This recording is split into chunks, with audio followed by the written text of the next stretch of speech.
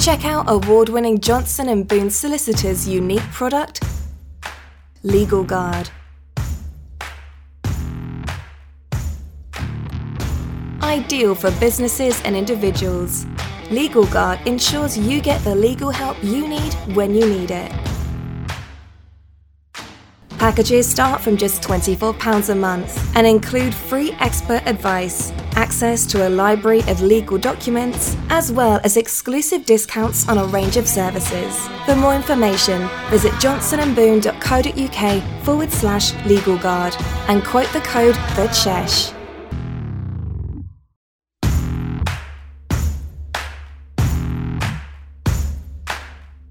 You're listening to Johnson & Boone Solicitors podcast exclusively on the Pod Station.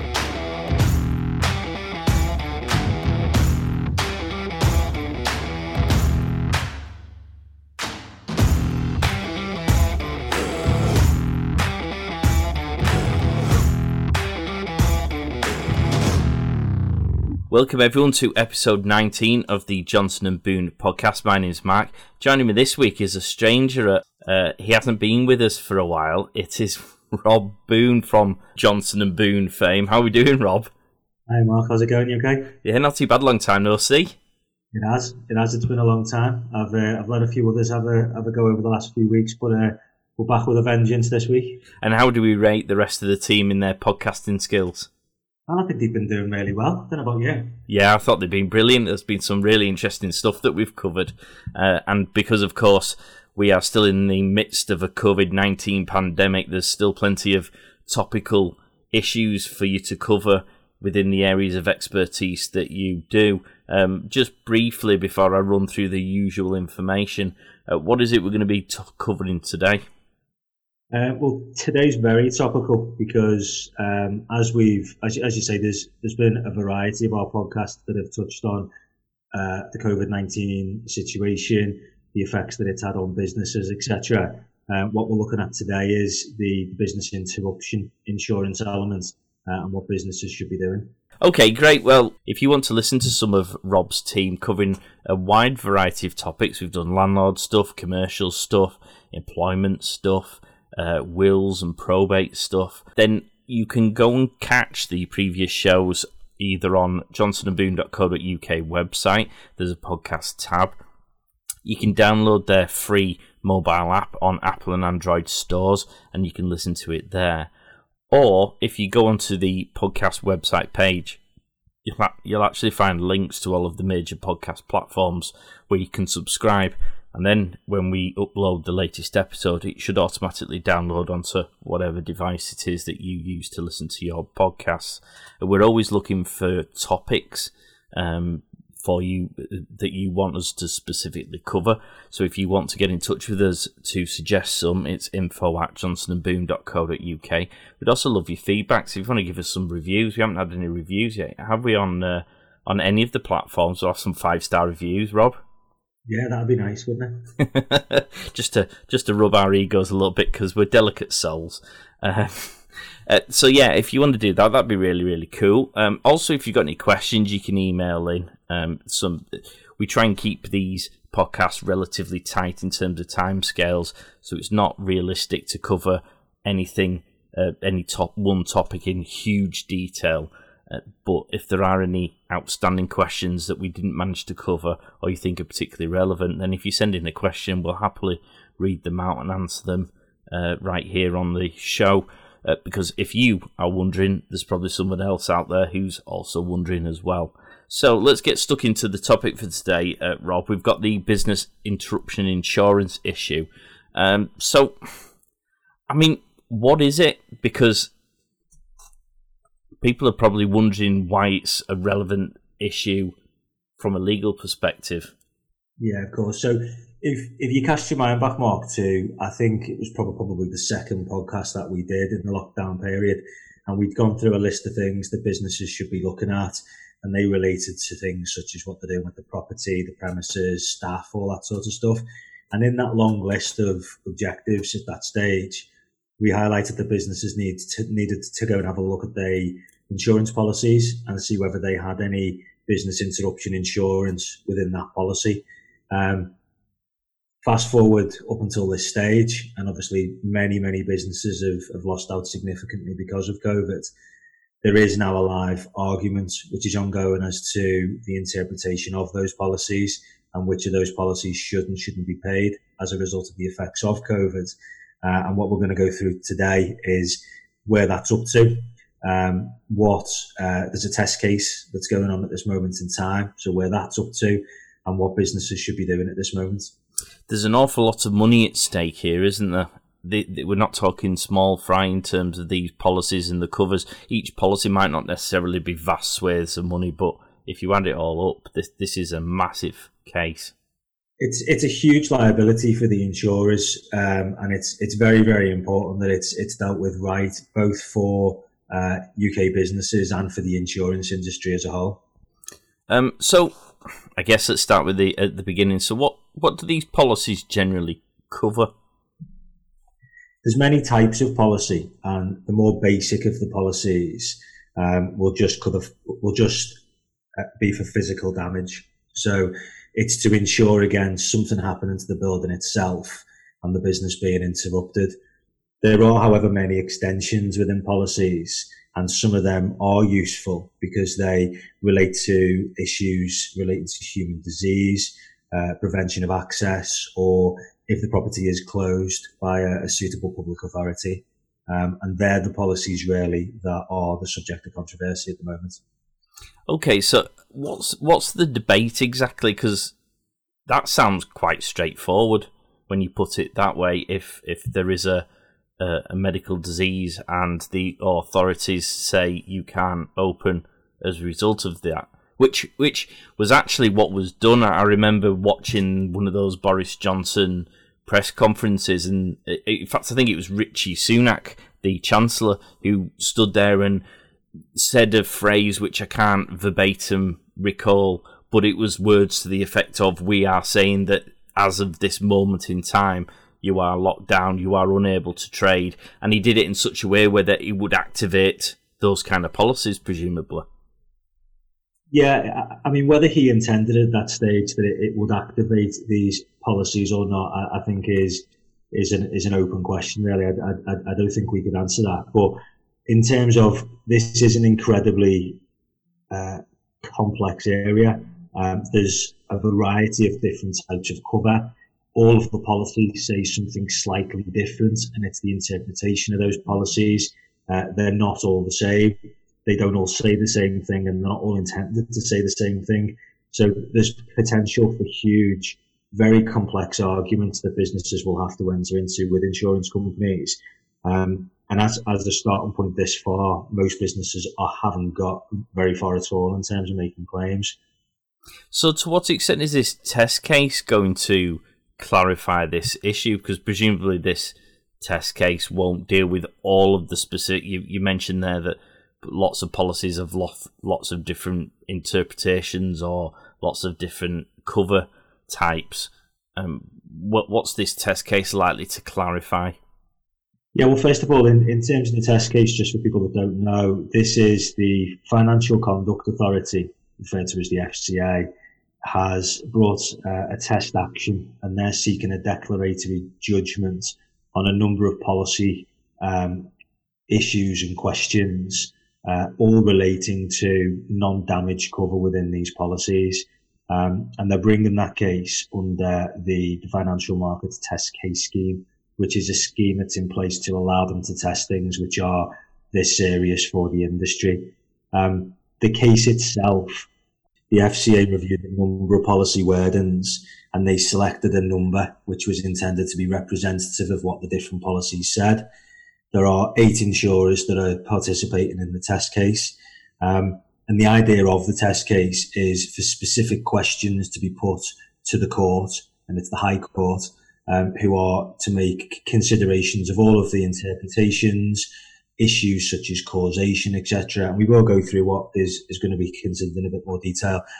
But it's to stop satellite litigation, because if there isn't some sort of overall decision that just assists generally in terms of what a lot of these things say, it would leave businesses in an individual situation where they'd have to instruct solicitors, and take a case to court that's never been decided before, because we've never had to decide before whether a global pandemic is something that is able to trigger an insurance policy. So it just hasn't happened. So rather than every single case having to individually go through court, this is where the highest court in the land are making a decision in relation to generally what the position would be. They can't look at each case in its with its own merits. This is an interpretation of the policy wordings. It will still be for each business, for example, to prove causation, and it will still be for each business to prove the loss. But it is a massive step if it goes in the favour of the policyholders towards payments being made. There's a couple of phrases you've used there which might not necessarily be something that people are familiar with. You mentioned there about satellite litigation. What do you mean by satellite litigation? When we refer to satellite litigation, we refer to a phrase whereby lots and lots of litigation over a single point will take place over and over again, or lots and lots of fresh proceedings. So, I mean, we talk about the test case that's going through at the moment. It's highly likely that regardless as to the outcome of the test case, whether that's in favour of the FCA, who believe that these insurance policies should be interpreted in favour of the businesses, or whether the insurers who think that it's much more limited, either party may appeal. These proceedings, they involve many senior barristers, all representing all the different insurance companies. The proceedings themselves are several hundred pages. The skeleton arguments that have been put forward are several hundred pages. If this is dealt with at this stage and we can get some clarity, it saves businesses having to go through that journey themselves each and every case, and it also prevents the lower courts from having to try and make decisions. So in essence, we're trying to get a rough guideline that people can work from with subsequent cases, as opposed to everyone firing their own arguments and different courts making different decisions, which confuse the situation a bit more, and then everybody else just ends up spending a fortune trying to decide which one of those two decisions is correct, probably only to find out that neither of them are, and there's a third one just to murky the waters a bit more. Yeah, and the other thing is that because the FCA have done it, the FCA are publishing all of the documentation that relates to the case. So you can go onto the FCA website, and whilst it's not the easiest read in the world for the layperson, all of these documents are there. So you can see the proceedings, you can see all the questions and the list of disputes. You can read the agreed facts, because ahead of this taking place, there's been agreed facts in terms of the situation itself and how the government dealt with it. There's then also assumed facts, and they relate to, as I say, issues of causation. And causation, for people that don't know what that means, that's the link between, in this instance, the shutdown or COVID and the loss that they've sustained.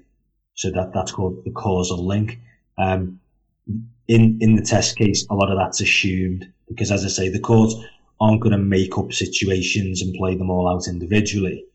But we are trying to get an overall umbrella in terms of the basic principles, and it will be very, very helpful to any businesses that are moving these cases forward in due course. So with causation, essentially, the business is shut down because of the lockdown. They're assuming that the losses that are being claimed are linked to the fact that they're locked down. It's just a case of quantifying how much that amount might be. Yeah, that's right. I mean, there's different levels that are required in relation to, for evidential purposes within cases.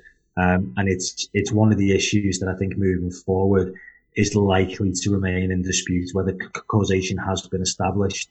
And then the next big thing will be, what is the loss and what are they able to deduct from the loss? How are they to prove the loss, and over what period are we going to be looking at? But that isn't something that is necessarily the focus of the test case. That will be played out on an individual basis later on. As I say, the test cases so as we can get the main principles right. What are the more generic issues that they're going to be looking at in particular? Well, as I say, what's very helpful about the FCA bringing the case is that they publish a table of issues that the court is going to be looking at. And they're fairly lengthy, but they are as I say, all based on the presumption of certain facts, but they're looking at generic issues as to what is required for a business to say that they've been interrupted, or what is inference. And that's an example of the difference of the wording. So, is it to be assumed that interruption and inference means the same thing? So they're going to tidy things like that up. There's things in policies that say that it needs to be proven that it has resulted from, or directly resulted from, or it's caused by, or it's following, or it's arising from. And you can see how these are all slightly different phrases. And to the layperson, you may say, well, they all pretty much say the same thing. Or pretty much say the same thing and contractually saying the same thing are two different matters. So the courts are going to settle issues like that, the interpretation of policies. A big one that they're looking at is the meaning of in the vicinity, because it's often stated within these policies that human disease has to be in the vicinity. Well, if that's defined in the policy, then it's defined. But if it's not, what does that mean? And how do you prove that COVID-19 was in the vicinity? Are we running forward on the basis that it was a pandemic and it was everywhere and everywhere was shut, therefore it was automatically on your premises? Or because no one had symptoms, was it not on your premises? So there's all these things that, again, to the layperson, it might sound as though it's very petty in terms of how it plays out. But from a contractual point of view, it has to be correct. Also, within a lot of the insurance policies, the phrases that we're talking about here, they're used interchangeably throughout the policy. So does that mean they're intended to mean different things at different parts of the policy? Or is that just a drafting error? Is it that it just isn't stated the same because it just isn't stated the same? And rather than this being played out, there's 18 different policies that the court are looking at as the representation of what these things look like. Lay people shouldn't have to interpret these things, because if an insurance company has drafted a policy and it's just badly worded, then badly worded shouldn't give you protection. But if it very clearly says something and it doesn't cover you, at the same time, you shouldn't be able to make your claim. There's some really heavy stuff in what you just said there. I mean, it's no wonder it's been dealt with in the way that it has. A layperson, you'd have a massive issue trying to just wrap your head around so many different issues in so many different ways. What kind of timescales are we looking at for this? Certainly knowing where it is that which side of the court the ball is going to land, because it must have moved quite quickly. We're not that long. I say we're not that long. Time seems to have flown since we've been locked away in our cells. Sort of March, beginning of March is when the lockdown started. We're obviously now at the time of doing this, the end of July. So in terms of the legal process, both you and I know that's pretty electrifyingly fast from a legal perspective, but from everyone else's perspective, it probably feels a bit slow and lumbered. Yeah, I'm if you consider, for example, the complexity and the length of the pleadings, etc., and the amount of hearings that have already taken place, etc., it's moved remarkably fast. So in terms of the case itself, the test case itself, the proceedings were issued on the 9th of June. By the 16th of June, there was a case management conference, which is a hearing in which the court fixed the timetable for the rest of the procedural matters. By the 23rd of June, the insurers had filed their defences. You only fast forward 3 days and there's another case management hearing in which they deal with any outstanding matters. By the 3rd of July, the FCA had filed their reply to the proceedings. By the 10th, the skeleton arguments of the FCA have been served. By the 14th, the skeleton arguments of the insurers had been served. And for people that don't know, skeleton arguments are an outlay of what you're going to say. So what are your arguments on all these points? And again, those documents in this case stretch to several hundred pages. And then the court hearing itself started on the 20th of July. It ran for a few days, and then there was a break, and it was picked up again on the 27th of July. And just to date stamp this podcast for everyone, we are now on the 30th of July, and today is the last day for the case. So we anticipate a written judgment in the next maybe 3 or 4 weeks. I mean, that's phenomenally fast. Writing a skeleton argument on something so complex and important inside of 7 days, I'm pretty certain I wouldn't want that brief to land on my desk. No, it's remarkable. And if you actually look at the documents themselves as well, we're not just talking volume here. They are incredibly complicated documents that are very well balanced and argued on both parties, regardless as to where you sit in terms of who you think is right and who you think is wrong. A huge amount of work has gone into making sure that this case moves forward as quickly as it has moved forward. So what should people be doing now? Because just before you answer that question, I guess the tax onto that question will be, when this judgment is received, to what extent are there going to be appeals processes that follow on from this, and how long are they likely to take? Because whilst it's moved quickly, and whilst we sort of use the phrase petty arguments over some of these phrases, when you're talking hundreds of millions, if not billions of pounds, you can understand why where a full stop goes is that important. It really is that important, and it is highly likely that there will be an appeal, regardless really as to which way it falls. I think an appeal, though, would be limited to certain points. So it might be that within the overall judgment, there's a lot of things that the court are looking at here all at the same time. It might be that there's a couple of things that are subject of appeal. I think it's probably less likely that the entirety of any decision is going to be appealed. So there will be cases off the back of the initial judgment that will be able to move forward. And it might be that there is no appeal and all cases can move forward. But what it will do is it will give people clarity in terms of where they sit. There will be lots of people disappointed, and their policies will be clarified as being not covered. But there will equally be lots of people, we think, who the clarification is in their favour, and their cases and their claims against the policies are able to move forward. So what should people be doing right now, sort of pre this decision? And I suppose following on from that, what should they then be doing post receiving the judgment? At this stage, again, we're rewinding right the way back to our advice in March.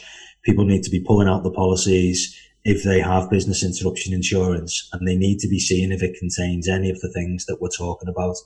If it does, or if they're not sure whether it does, they can send the policies over, and we've got a designated email address for them to send them to, and we can have a look at them, and we can have a chat to them in terms of what their losses are, and whether generally it's worth them presenting a claim to the insurers. What we feel is important is that those claims are put in sooner rather than later. They need to be careful that they don't miss any limitation for informing their insurers if they haven't already, and they shouldn't fall into the trap of, as many people I've spoken to so far have said, that they've informed their brokers and the brokers have said no, because informing your broker isn't necessarily informing your insurer, and your policy will set out a specific way that you have to inform your insurers in the event of a potential claim. The main thing really for businesses to do is not ignore it and not just wait for the test case to finish, because if it does go in favour of the policy holders, and a lot of these claims are to be paid, you can appreciate the landslide then of people trying to get things in, and the insurers will only be able to deal with them in date order. We often chuckle amongst ourselves, and I appreciate it's a very sad thing to chuckle about, but we often do, about that hunt for the next big thing that you see in the legal sector. I mean, claims management companies, who are becoming a less frequent beast, were synonymous with those kind of things. So people will know about the personal injury sector and the PPI sector, and then there was the PIP, the PIP sector. I mean, aside from the fact they obviously love the use of P and I in whatever abbreviations they use, there is usually this sort of new creation of a claims type. And from our experience, what the government have done is increasingly introduced management methods to keep those within some sort of structure to stop that sort of onslaught of almost like satellite litigation going on for years and years and years. They sort of say, look, by this date you need to have done this, and by that date you need to have done that. Now, obviously, they don't have any of those dates, and they haven't put anything like that in place, but do we think they might try and do something like this? Because once the test cases come in, they might be saying, well, look, if you want to sort of enter into this sort of litigation, you need to be looking at your policies and notifying your insurers by this date. You need to be getting your claims served by this date. And if they haven't gone to somebody like you to get that sort of advice, they might quite literally miss out. It is possible. Most of the insurance policies have a backstop on them anyway. So if you let your policy expire and you haven't told them about it within normally 30 days, sometimes there's an earlier trigger point, but it can be your claims rejected anyway because you just haven't followed the process.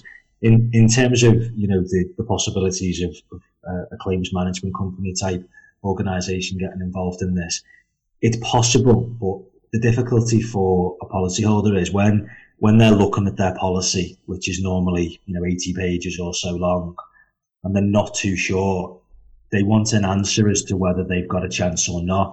And at this stage, all we can say is it contains the correct wording. It contains things that might give rise to a claim, but we can have a proper conversation with them in terms of the causation elements. We can have a proper conversation with them in terms of the losses and how they're going to go about exploring that. Part of our process, if we're instructed, is we will then write to the insurers and we will make sure the insurers are aware of the claim. We will also then start working with the business to get together the financial documents that they're going to need to prove their loss, and we'll prepare a schedule of loss.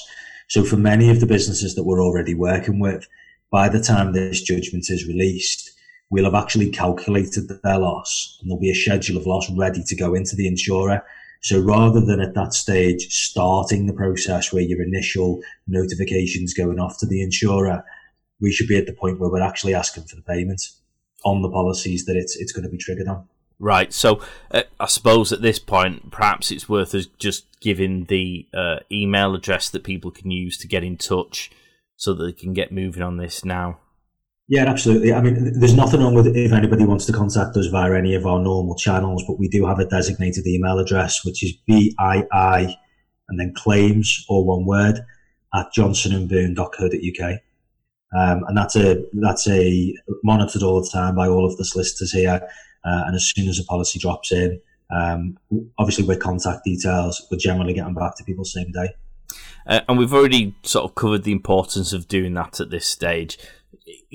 Clearly what you're saying is get your policy out, have a look yourself. If you're not entirely sure, get in touch with you guys with the policy. You can give them at least a rough outline of whether or not the policy they have will fall into these criteria that they're currently looking at and discussing. When would we expect the insurers to accept the claim? Are they going to just stonewall you guys until this test case has been clarified, or might they even accept one or two of them in the meantime? Yeah, there are some. We are having some success at the moment with a couple of insurers who are accepting in principle. So that means we accept that if you have sustained a loss, that we will cover in the situation. And that is on very specific wordings at the moment. But then obviously the argument turns to, have you sustained a loss? And there is only a handful of them that we're dealing with at the moment where they have accepted in principle. They are then moving on to dispute the loss. So I think most insurers are holding out for the decision, and they're going to make sure, obviously, they're not paying out on anything that they don't have to, which is understandable. But at the same time, just because then you get an acceptance that in theory you're covered, that then doesn't mean you're going to give them the right information in terms of proving your loss. So businesses just need to be careful in terms of how they're communicating and what they're communicating. And if they are going to settle anything themselves directly without representation, they just need to make sure they are getting the right figure. And what do the businesses need to pay in terms of legal fees for you to do this work? Because I'm sure some people are probably nervous that if their business has already taken a financial hit, they probably won't be able to afford more legal fees, particularly if the case isn't cast iron. Yeah, absolutely, 100%. The way in which we've structured this is that we're acting for businesses on a no-win, no-fee, which is fairly unique for us. We do it on one or two subject matters, but not generally in relation to business matters because they're more complex. But because we accept that businesses won't have money at this moment in time, and certainly they won't want to spend that money on what is at this stage in many people's eyes a bit of a punt. The way in which we've structured it is on a no-win, no-fee. So it costs businesses nothing up front, and we only charge them if they're successful out of the amount that we get back. This allows them to take on our advice, and it allows them to get the expertise in terms of making sure that it's being done correctly, but it also protects them from having to find money up front at this stage, and being at risk of later being unsuccessful, having paid all that money out. And what documents do they need to put together? Because I assume you can't just drop you an email going, "Hi Rob, I think I might have a claim. Please advise." No, I mean, I'm happy to receive those emails, but you'll get an email back that tells you what I need in terms of helping you. So if you're unsure about what you need, or if maybe you can't find what we're telling you to get here, then by all means still get in contact. But we do need to see the full insurance policy. That isn't the schedule, which is sort of 3 or 4 pages. It's the meaty document that's normally somewhere between 30 and 100 odd pages long. You mean no one ever reads?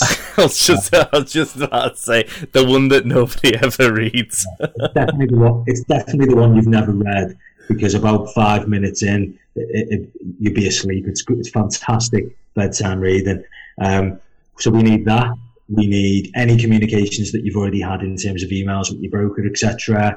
Obviously, we need your full name and the business name, some contact details so we can get hold of you, and ideally a best time to call, and then we can make sure we're not hassling you. We're calling you at an arranged time. What that will then lead to is a 10-15 minute initial discussion in which we go through a questionnaire with you to ascertain exactly the effect that there's been on you. We'll have a look at the policy, and then we'll let you know if we're happy to move forward. If we're happy to move forward with you, then we send you some sign-up papers electronically. So it's a few clicks once you've read them. And that just gives us authority to speak with the insurers, and it's you instructing us on your behalf. And then we get going, and the letter goes, and the next time you hear from us is when we're asking you for some documents to help us try and work out how much you've lost. Fab. To reiterate then, that email address that you will want to send it to, it's BII-claims, all one word, at johnsonandboone.co.uk. You can use the info at johnsonandboone.co.uk if you want, but if you send it to that specialised email address, it will go to the team who have been designated to deal with these. So it probably cuts out the process of passing it on to someone to pass it on to someone, really. Of course, if you want to book in a specific time that's convenient for you, then what better way of doing it than downloading the free Johnson & Boone mobile app, where you can actually schedule an appointment with the likes of Rob.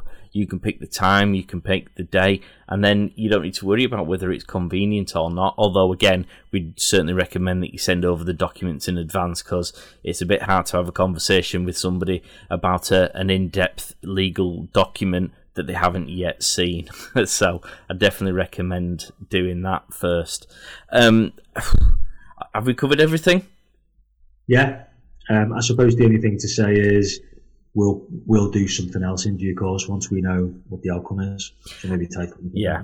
I guess it's safe to say we will probably touch on this subject again in the not too distant future when we get a decision. Yeah, of course. In the next sort of few weeks, month, whatever it may be, we will do another podcast, and we'll tidy up in terms of what has happened. As you said earlier on, we'll be limited in terms of it's a very complex area, this, so it'll be a whistle-stop tour of what's happened. But yeah, we will do a further podcast in due course just to update everyone. Brilliant. As we said at the outset, get in touch if you've got any questions, get in touch if you've got any topics you want to suggest. If you do download the mobile app, check out the Legal Guard product. It's a fantastic one. We haven't really touched on it in great detail. We should probably do that as a topic at some point, Rob, because it's some fantastic, really affordable legal support systems and opportunities for both individuals and businesses alike. So it's well worth checking that out. You can find that on the website as well. It's johnsonandboone.co.uk/legal guard. Do we know what topic we're going to be covering next week, Rob? No, we don't at the moment. I think we're going to throw it back out again and see if we can get some recommendations. You know, the dust has probably settled now in terms of businesses reopening back up. I know we've had a lot of lease inquiries recently in terms of people not knowing what the position is on certain things. So maybe there's a subject within that, but we'll throw it back open on our social media. And if anybody wants to make a request, then we'll try and facilitate that. So if you're wondering how to catch us on social media, Facebook, Instagram, LinkedIn, Twitter, it's at Johnson and Boone. Just go find us, DM us, and we will take all suggestions on board, and the most frequent will win. Absolutely. Well, Rob, thank you very much for that. I'm feel quite excited to find out where this goes. I mean, obviously, it's a nervous excitement because there's an awful lot on the table for people with this decision. Yeah, there is. There's huge amounts of money involved, and you know, whilst it's a massive liability for the insurers, there are businesses out there that would genuinely benefit from being able to claim on these policies and recoup some of the losses that they've sustained over the last few months. Brilliant. Well, thanks for joining us again, Rob. It's been lovely to have you back on the show. Thanks very much, Mark. Cheers. Cheers. Get social at Johnson and Boone on Instagram, Facebook and Twitter.